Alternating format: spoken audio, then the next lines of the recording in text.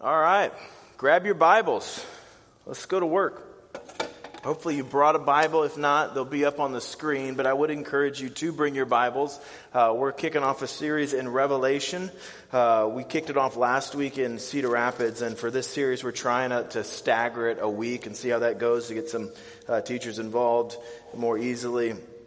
So we're gonna start this study off, Revelation. Turn to the book, or in the back of the book. If you found maps, you've gone too far. Go left. It is towards the end, but it's going to be best if you see it in front of you. So if you don't bring your Bible to church, I would encourage you to start to do that. Are you guys excited for this study? Just kind of a show. I don't know. Okay. I don't know. Some of you are like, I don't know.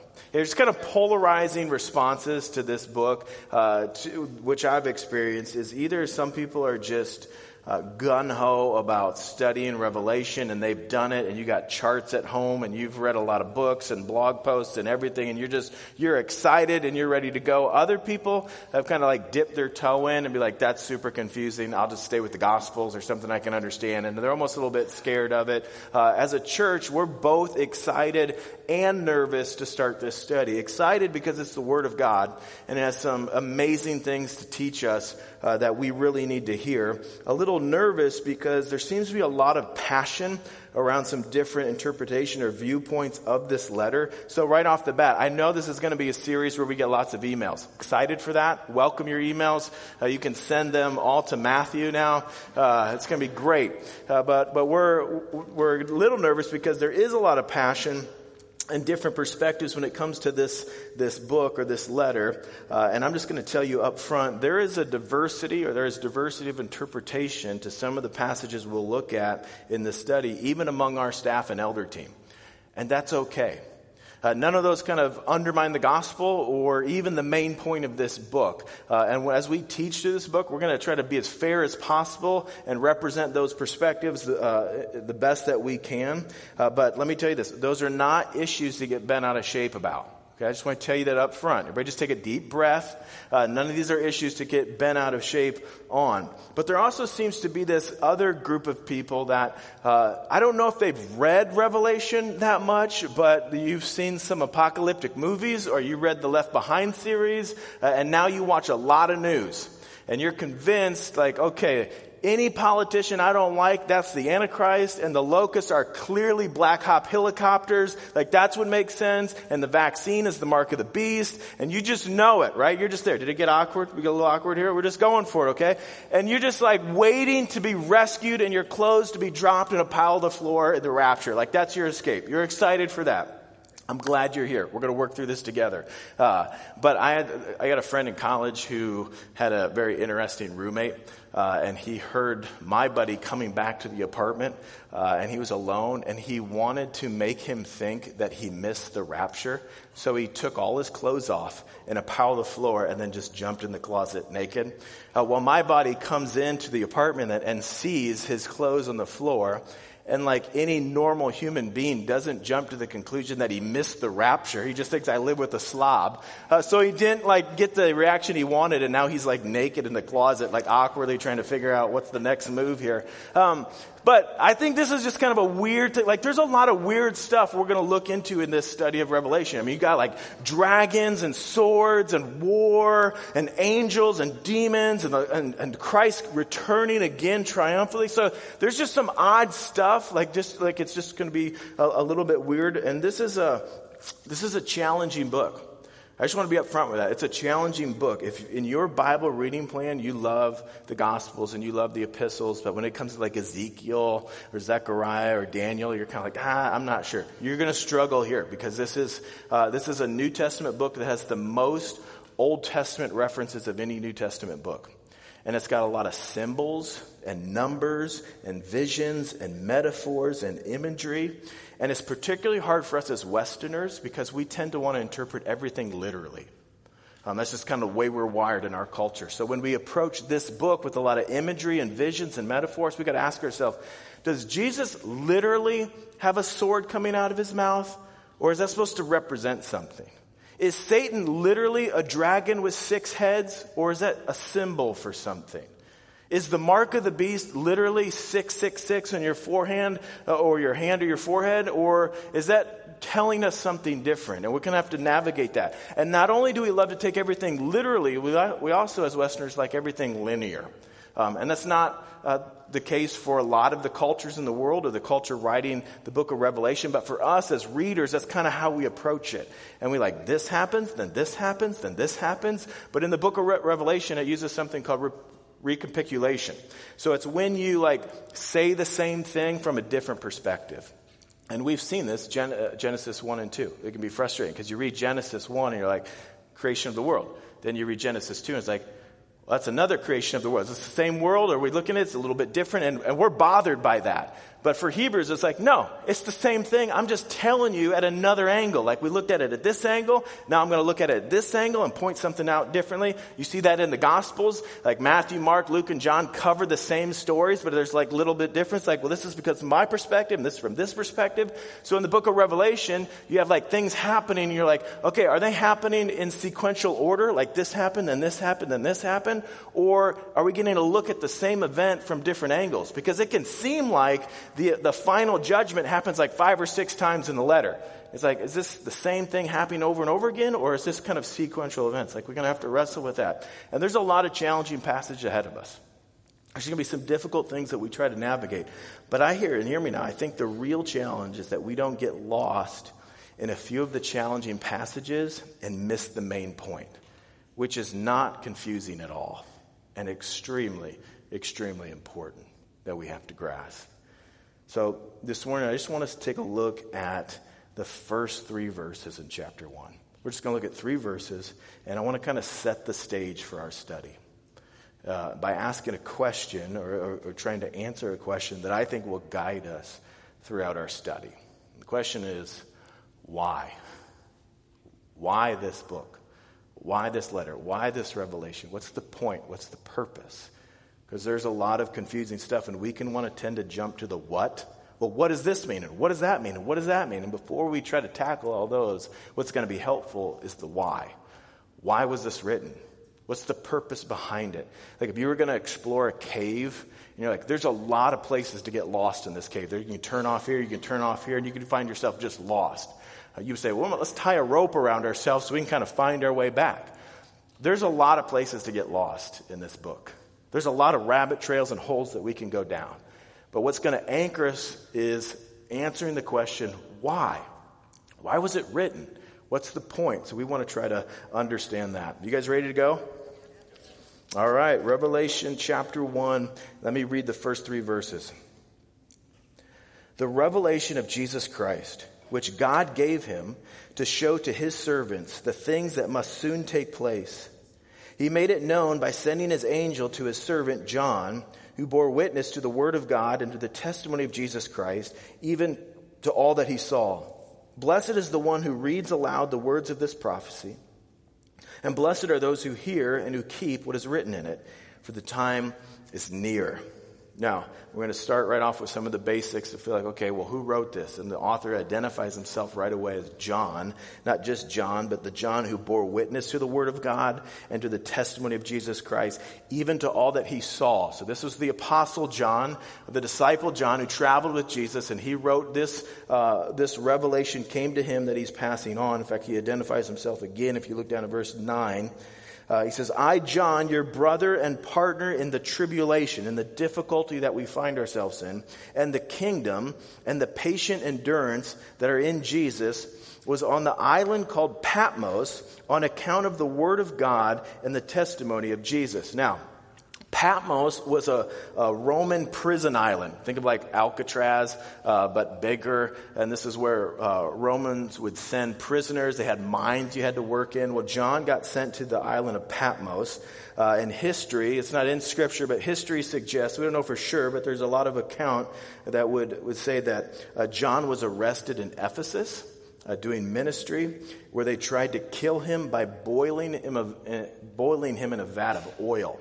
Well, that didn't kill him. Yeah, I know. The face is like, yeah, that's nasty. Now, that didn't kill him. We don't know if he was miraculously spared from that execution or if it was just a botched execution.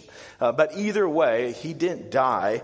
So they sent him to Patmos to live out the rest of his days. So he's writing this letter or receiving this revelation from God, putting it down in a letter to send out to churches, including us, to receive this letter.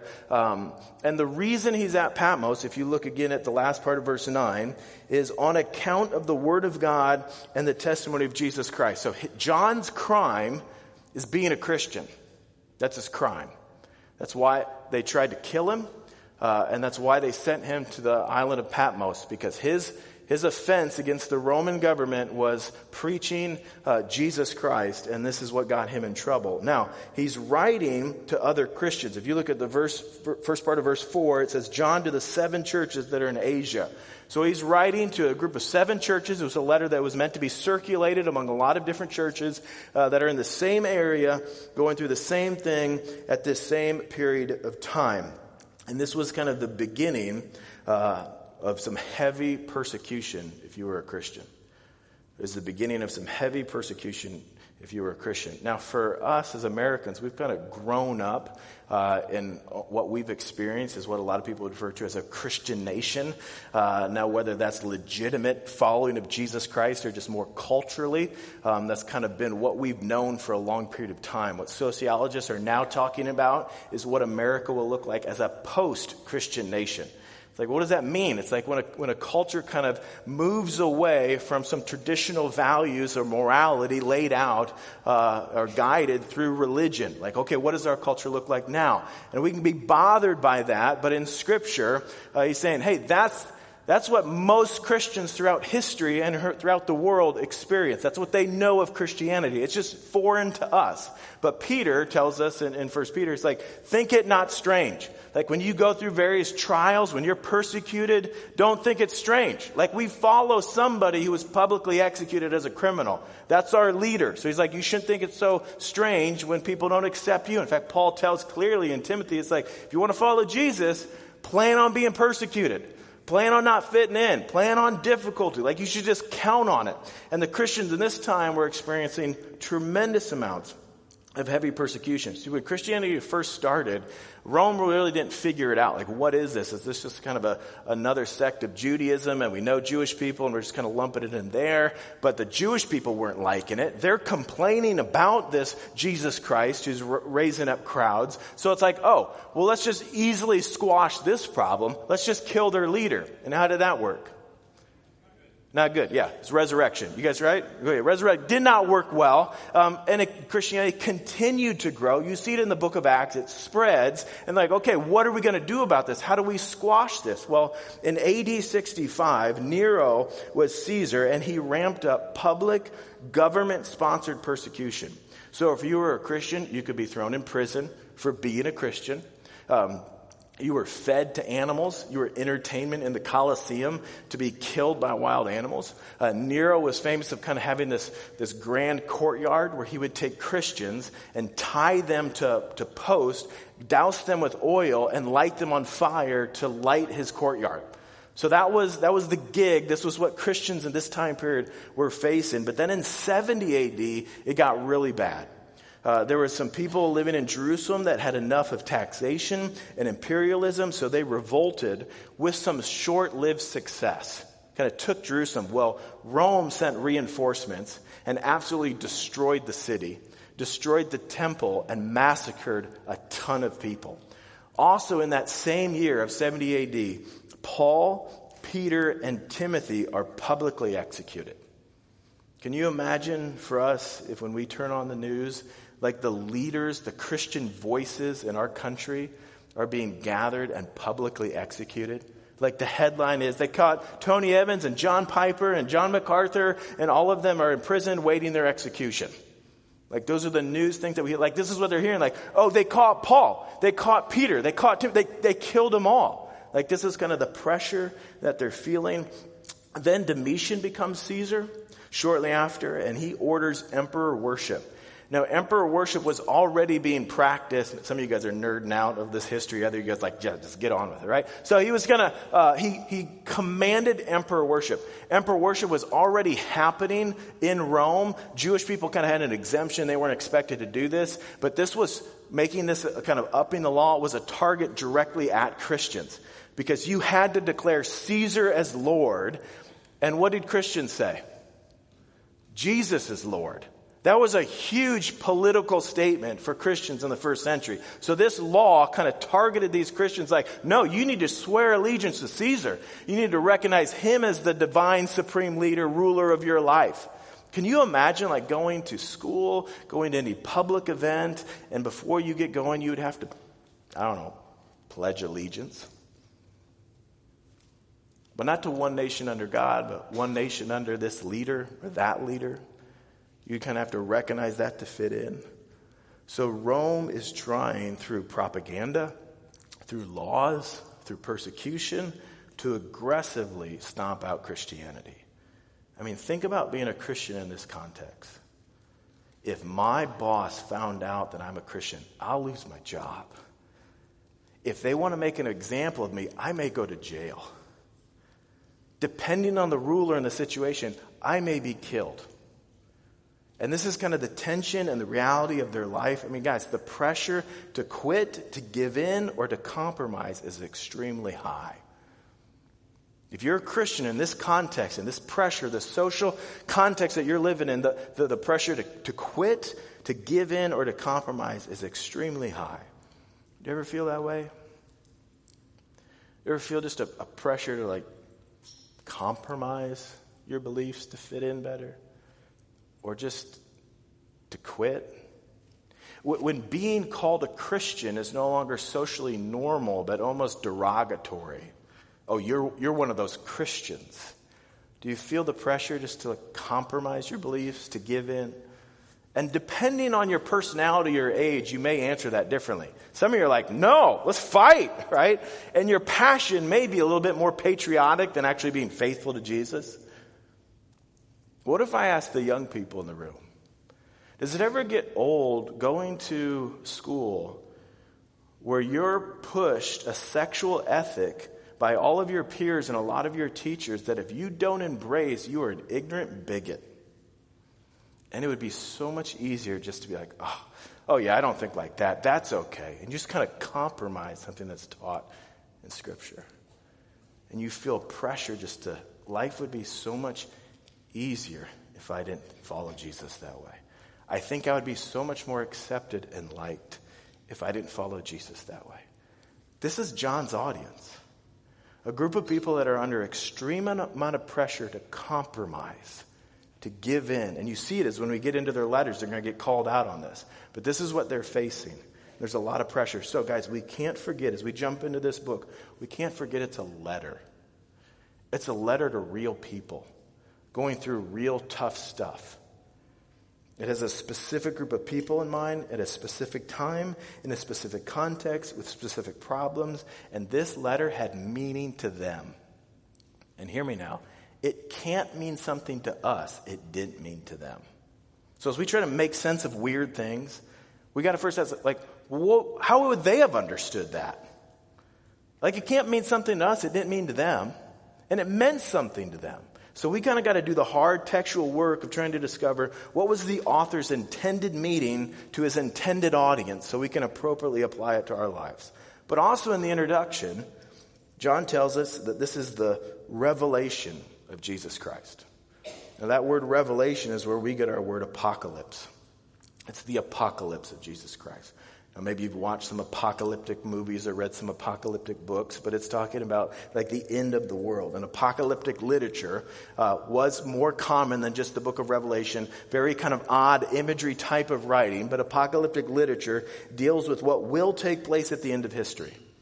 That's what apocalyptic literature did. I'm going to deal with what will take place at the end of history. But in verse 3, he said, blessed is the one who reads aloud the words of this what? Prophecy. Yeah, just looking for some participation. I see you. I want to hear you. Let's do this together. He's looking for, he says, to follow or read aloud the words of this prophecy. So it's also a prophecy. Now, prophecy or prophetic literature deals with what will take place in the flow of history. So you have a letter, and it's kind of laid out much like a lot of the epistles. You got an introduction, an audience. It's a letter to real people. But it's also apocalyptic, dealing with kind of end-of-the-world type events. And it's also prophetic, dealing with events that will lead up to the end of the world. And it's all kind of bottled together. And John makes it very clear that this letter is of divine authority. In fact, look at the 3 verses again. He says, the revelation of Jesus Christ, which God gave him to show to his servants the things that must soon take place. He made it known by sending his angel to his servant John, who bore witness to the word of God and to the testimony of Jesus Christ, even to all that he saw. He's like padding his own stats and his credibility. Blessed is the one who reads aloud the words of this prophecy, and blessed are those who hear and who keep what is written in it, for the time is near. Now, notice all the parties involved. God gives a revelation to Jesus Christ. God the Father gives a revelation to God the Son, who then tells his angel to tell John, and John is to tell the churches. So you got this kind of flow. God to the Father, to Jesus the Son, to angels, angels to John, John to the churches. And he's saying, hey, you better lean in. Like, you better take this seriously. This is directly from God. This is how I got it from an angel. Like, you better lean in and you better take this seriously, and kind of calling people to do this. So you got this apocalyptic, end of the world letter. It's prophetic. That's going to deal with the events leading up to the end of the world. Letter from God, this divine authority, to a persecuted group of Christians. So now we're back to our important question. Why? Why? What's the point? What's the purpose? Look at verse 3 again. Blessed is the one who reads aloud the words of this prophecy, and blessed are those who hear and who keep what is written in it, for the time is near. This is the only book in the Bible with a promise of blessing for reading and obeying its words. And the purpose behind this writing is to be a blessing. As confusing as some of it may be, as challenging as some of the stuff that we're going to look at, the main point behind it is to be a blessing. In fact, if you keep going down to verse 4 and 5, it says, grace to you and peace from him. This is meant to give us grace and peace. This is meant to bring us peace. So somebody's like, it's the end of the world, like a scared thing. Do you see what's happening in our world and you're scared and you're frightened? No, this is supposed to bring us peace. Like, this is good news to it. And you get down further, it says, to him who loves us. Here's what you can't forget as we work through this book. This is for our blessing, and it's written or given by somebody who loves you.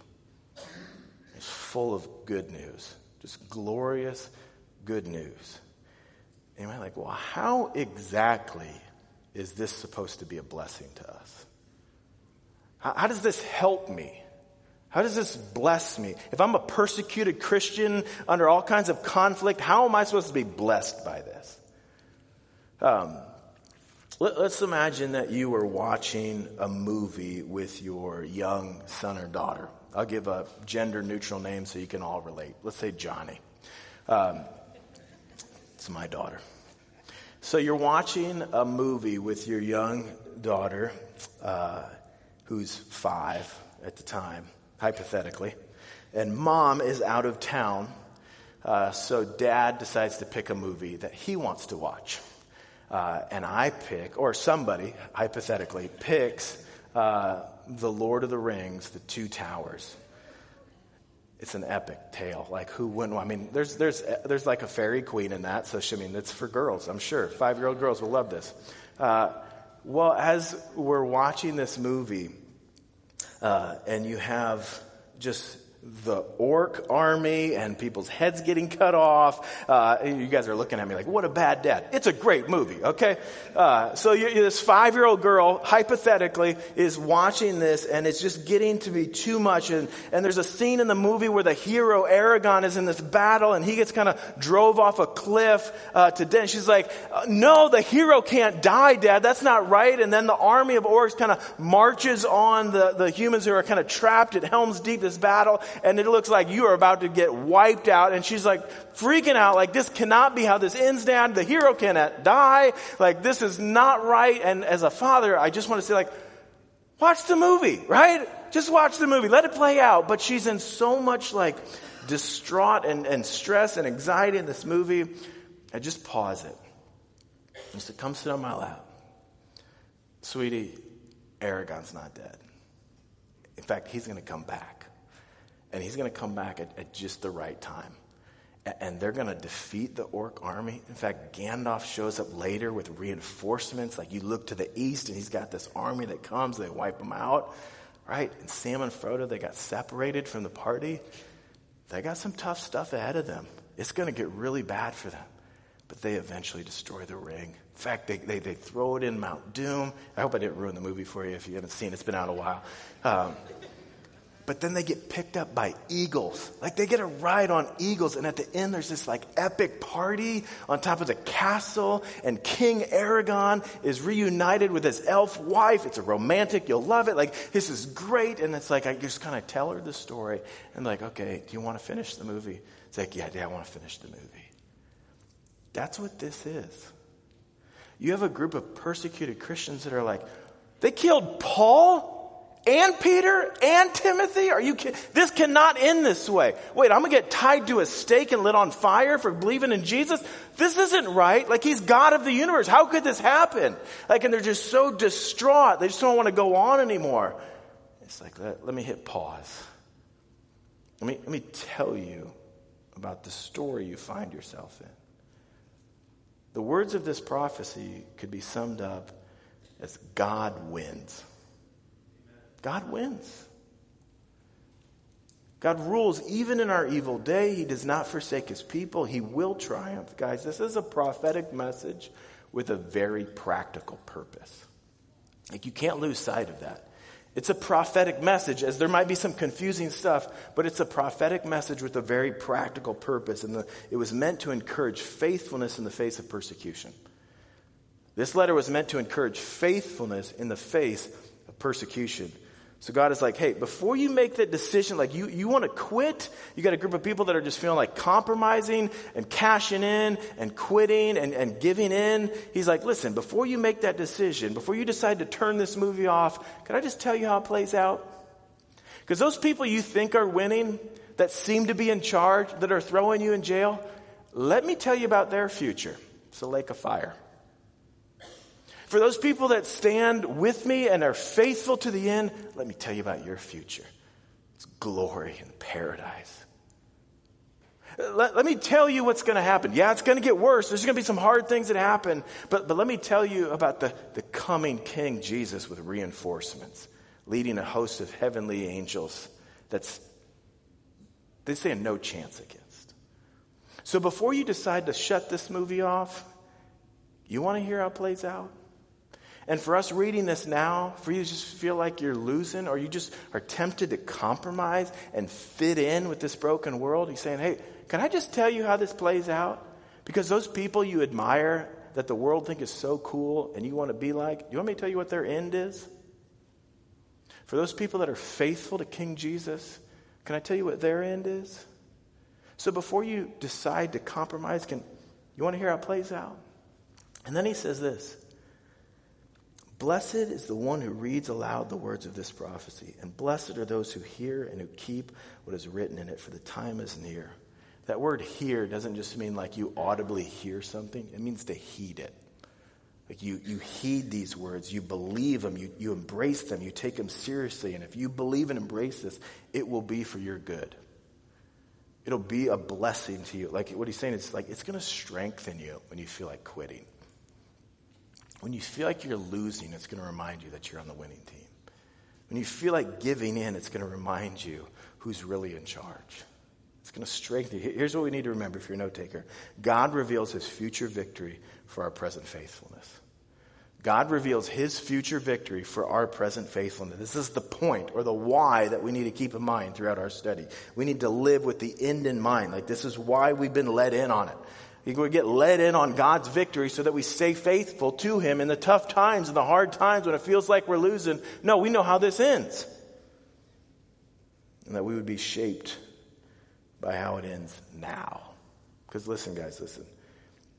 If we are not being shaped by the future truth this prophecy lays out, then chances are you are being shaped by the present lies this world is telling you. Let me tell you that again. If you are not being shaped day in and day out now by the future victory of King Jesus, the chances are you are being shaped by the present lies that you think other people are really winning. It looks like they're getting ahead. It looks like they're the liked and favored ones, and you're going to want to fit in there. In fact, this reminds me of Psalm 73. I can read it to you. I think we'll have some of the verses on the screen, but Psalm 73 starts out this way. It says, "Truly God is good to Israel, to those who are pure in heart. But as for me, my feet had almost stumbled. My steps had nearly slipped, for I was envious of the arrogant when I saw the prosperity of the wicked." Here's what he's saying. I believe in God, and I know he's good, but if I have a moment of honesty with you, when I look at kind of the wicked people of this world, I'm jealous. I want what they have. I want to fit in with them. I want to live like them. They seem to be having so much more fun than I'm having. Like, I'm envious of them. They're favored in this world. It seems like they can do whatever they want. They're not under the law of God. Like, they can just live their own life. And just in a moment of honesty, I say, I almost slipped. I almost stumbled. I'm envious of them. I'm jealous. Like, oh, I want to fit in there. But then as you keep reading the psalm, you get to verse 16. It says, "But when I thought how to understand this, it seemed to me a wearisome task, until I went into the sanctuary of God, then I discerned their end."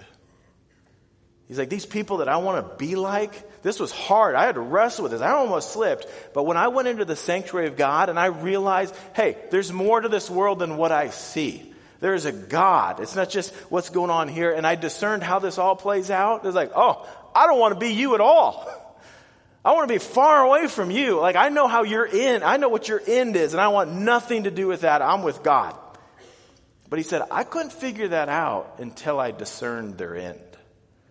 And this book of Revelation, this prophecy, is the end. It's the end that's supposed to fuel our faithfulness. Like, hey, discern their end. You don't want to be like them. You don't want to compromise to give in to them. You don't want to fit in with them. Discern the end. And this is what happens in this book. So guys, as we go through this book, don't forget this. This is meant for our comfort and our courage. That's the point. So if you go through this and you have your charts and you think you figured everything out, but you're not finding comfort and courage to stay faithful to Jesus, you missed the point. The point is for our comfort and our courage is to comfort us by reminding us that the people that are wicked in this world that you think are winning, they don't win. And you are not alone. And you may feel like you're alone. You may feel like people hate you, but you are a child of God, and God is victorious. And it gives us courage. Don't back down. Are you kidding? Christ is going to return on a horse with an angel army? Like, stand strong. Don't give in. In fact, guys, one of the things that I love about this book is that it can often seem like the expression of Christianity, particularly in America, is really feminine. I don't mean that in a bad way. Well, I do mean it in a bad way. But I'm saying there are some beautiful feminine qualities in the gospel that I don't want to downplay. But often when it comes to the methodology of churches, American churches do a great job of reaching women and a bad job of reaching men. And a lot of the practices are, it's like, hey, let's get together and sing songs. But they're not like epic victory, chants of glorifying God. It's like Jesus is my boyfriend type of music. Right? And if you want to be discipled, if you want to get into discipleship, then you probably need to meet with coffee and talk about your feelings. Right? That's kind of how church, and you guys are looking at me like, no, it's true. It happens. Right? And here's statistics. The American churches reaches a lot of women and they do a poor job of reaching men. And then you get to the book of Revelation. It's like slaying dragons. It's like going to war. It's like standing strong. It's like buck up. And you kind of get this call. And I'm telling you guys, I'm telling you men, if we would step up, like with some passion, like a Joshua moment, like, hey, as for me and my house, this is what we're doing. Like, we're with Jesus. And kind of this courage, like, I don't care what the world's doing. I don't care that everybody watches that. We're not. I don't care everybody dresses like that. We don't. I don't care everybody talks like that. Not us. Like, we're different. Like, have some courage. Like, I don't care if we're against the flow. We're with Jesus. Like if men would kind of take a stand, I'm telling you, our church would come alive in unique ways. But you got to lean into it. You got to be okay not fitting in. You got to have courage to be different. And listen, the impact that Christians have when they are faithful in the face of opposition and persecution is always stronger than when they're just faithful when everything's going fine. It's always stronger than when they're just faithful and everyone else around them is the same way. Just kind of blend in. In fact, Matthew 5, Jesus is on the Sermon on the Mount, and he says this: "Blessed are you when others revile you and persecute you and utter all kinds of evil against you falsely on my account. Rejoice and be glad, for your reward is great in heaven, for so they persecuted the prophets who were before you." Like, yeah, if you're getting persecuted, you're in good company. But there's this unfortunate section break. Like if you're looking at your Bible, it's kind of a paragraph break with a new title. I think that's unfortunate because the next thought's connected to this. He goes on to say this: "You are the salt of the earth. But if salt has lost its taste, how shall its saltiness be restored? It is no longer good for anything except be thrown out and trampled under people's feet. You are the light of the world. A city set on a hill cannot be hidden, nor do people light a lamp and put it under a basket, but on a stand, and it gives light to all in the house. In the same way, let your light shine before others, so that they may see your good works and give glory to your Father who is in heaven." He's saying, when you're faithful in the face of persecution and people slander you and accuse you and mock you, that's what it means to be salt. That's what it means to be light. Those two thoughts go together.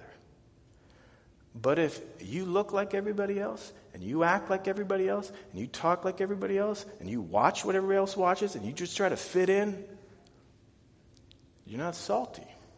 And what good is that? That's like having a light that you proclaim Jesus Christ as your king, but let's just put a basket over it. It's like, who does that? But Christ's point is like, no. In the face of being persecuted, in the face of standing out and being different, in the face of being mocked, that's what's going to make you salty. That's going to light up the world. That's what it means. So guys, you know that description earlier I gave you about the persecution these believers were facing in Rome? That they would be thrown to lions, thrown in jail, tied to a stake and lit on fire. Well, by the early 4th century, the number of Christians in Rome that confessed Jesus as Lord, by the most conservative estimates, is in the millions. In the millions. Some would say over 50% of the population by the early 4th century in Rome was Christian. Like, how did that happen? How did that happen? Because when you're getting tied to a stake and lit on fire to light some guy's garden, nobody's lining up to be a part of that party. So how did Christianity boom and thrive under persecution? Crazy, strict, wild persecution. Because you would have a group of Christians courageously saying, "I'll die for Jesus. Oh yeah, light it up. I know how it ends. You mock me? I know how this story plays out." And they say, "I will gladly die for King Jesus." And it's in that context Christianity thrived. Do you know that Christians in China multiplied from under 2 million believers to perhaps 30 times that number after or during 4 decades of intense persecution and torture and martyrdom of their leaders? How did that happen? Because you had a group of Chinese Christians that are like, "I'll go to jail for Jesus. I'll die for Jesus. I'm not going to stop following Jesus. I don't care about fitting in here." You know, in Nepal in 1960, there were just 25 baptized believers. But within 25 years, that number multiplied 1,000 times over during a time when Christians faced a 6-year prison sentence for baptizing others. How does that happen? Because you have Christians that are courageous. I don't care if you throw me in jail for 6 years for baptizing somebody else. You got drinking fountains in jail? I'll go Presbyterian. We'll start sprinkling people, right?